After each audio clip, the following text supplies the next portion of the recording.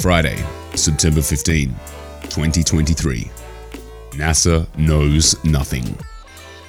Welcome to the UFO podcast. My name is Hendel Farr, and I'll be your host. NASA have released the eagerly anticipated results of a year-long study into UAP. The report says quite a lot while revealing very little. The 33-page PDF has been made available to the public, and you can find the link in the show notes below. The 33-page report, filled with unique imagery of light storms, cloud formations, sunsets, and weather balloons, Gives you the feeling that you're looking at a magic eye book. The first photo of a known and still unexplained UAP appears halfway through the report on page 15. The Middle East object, also known as the Mosul Orb, is shown as an example of the limited data available to scrutinize such evidence. The report then goes on to say, moving forward, NASA should contribute to a comprehensive, government-wide approach to collecting future data. The importance of detecting UAP with multiple, well-calibrated sensors is paramount, and NASA could potentially leverage its considerable expertise in this domain to utilize multispectral or hyperspectral data as part of a rigorous data acquisition campaign. End. In a country almost run by and for the industrial military complex since World War II, it begs belief, with unidentified flying objects within their airspace, that the largest spacefaring agency in the world has not already been tasked away from the public to already collect and or at least examine the data. Another key point to acknowledge is the boundaries set by the NASA report itself. Something to consider is that a known characteristic of the phenomenon has been shown to be somewhat related to the conscious observer. There is, indeed, some cases a physical object or being, and in others, it may be a collective manifestation of sorts. This is mostly evidenced by the phenomenon's appearance and technology to be just a few steps ahead of the current civilization observing it. It's with this in mind we approach the parameters for NASA's UAP report. It reads, before we can apply the scientific method to understanding an unusual phenomenon, the relevant data must first meet standards for data-driven approaches. Many standards have been codified over time, including the FAIR Data Principle, an acronym for findability, accessibility, interoperability, and reusability. We followed these and other similar principles when reviewing the current status of data on UAP, and the analysis led to the findings and recommendations in this report. UAP data are rarely, if ever, collected in a concerted effort to understand the phenomenon. They are usually coincidental observations. Often, observations of UAP are made using instruments or sensors that have not been designed or calibrated to detect anomalous objects and to constrain their movement parameters. Metadata, meaning sensor type, manufacturer, noise characteristics, time of acquisition, instrument sensitivity, information about the data storage such as bit depth, location of the sensor, conditions of the sensor such as temperature, exposure characteristics, and so on, are often absent, making calibration and a thorough understanding of context difficult.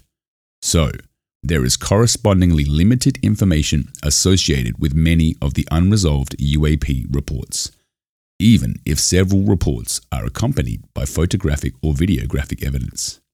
As a result, existing observations are neither optimized for studying UAP, nor are they suited for a systematic scientific analysis. In addition, much of the data collected by military sensors or intelligence satellites are classified, often because of what the imagery could reveal about US technical capabilities to our adversaries, and not because of what is actually in the images. While essential for security, these classified observations enhance the sense of mystery and conspiracy surrounding UAP, and they present an obstacle to scientific inquiry. End. Secrecy and compartmentalization has been pointed to again and again with the topic of UFO, UAP, and alien life. During the presentation, the floor was given a brief Q&A.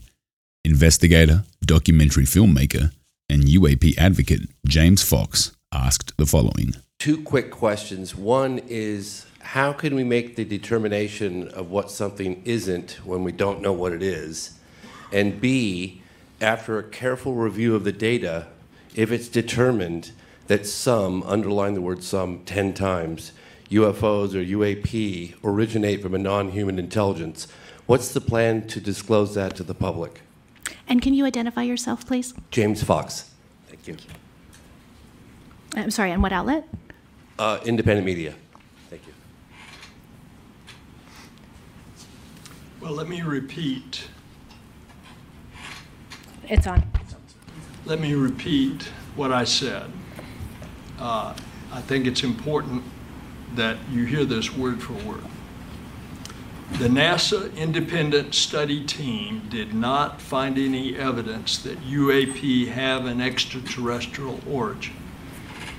But we don't know what these UAP are. The mission of NASA is to find out the unknown. I've said several times in my comments here today that we, NASA, deal openly and we will be transparent on this. And we're trying to address the question of there's so much concern that there's something locked up, classified,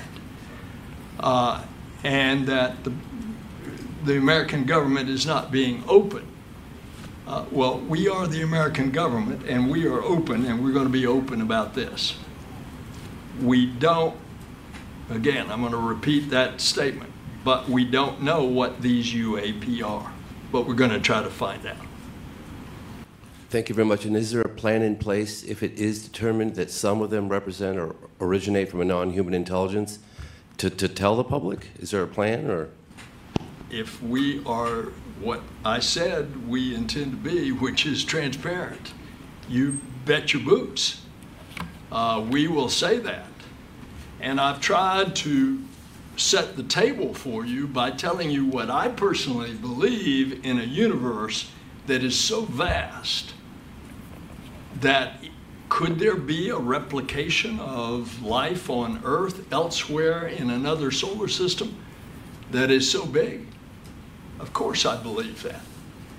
The distances, it would have to be a very advanced civilization. The distances, light years, hundreds of light years, billions of light years. But whatever we find, we're going to tell you. Part of this openness and transparency was immediately on display when NASA announced part of the report's findings led to the establishment of the Director of UAP within NASA. The position will work government-wide, assisting on everything UAP related. This position is also anonymous. Another one of the more peculiar findings is the recommendation to crowdsource images and reporting from the public. It reads, "The panel finds the public engagement in the effort to better understand UAP will be vital. NASA, by lending its name to UAP studies, is already helping to reduce stigma associated with reporting." With the addition of the Go Fast video a few pages earlier in the report and some maths to show it moving slower than perceived, NASA have written this off as unexplained but underwhelming. The Go Fast video came to the public's attention in 2017 after Tom DeLonge's To the Stars Academy posted declassified UFO videos. The Go Fast video had been classified for 15 years. This is eyewitness testimony with US military censors recording the event. It made the report to be noted as underwhelming. The report ends with the following. In conclusion, NASA is uniquely positioned to contribute to a robust, systematic approach to studying UAP, furthering its mission of advancing scientific knowledge, technical expertise, and exploration. When considering the above recommendations, and according to budget priorities, NASA should leverage its core capabilities and expertise to determine whether it should take a leading or supporting role in implementing a given recommendation. The position of NASA's role should further be situated within the context of the broader whole of government approach of understanding UAP. End. The message is dirt clear. We don't know what it is, but we know it's not aliens. And if you see any, let us know, and we might just tell you why your data is incomplete. Thank you for joining the WUFO podcast. As always, this is a wonderful labor of love following these stories. If you do enjoy it, please like, subscribe, and we'll be back with a deep dive into David Grush.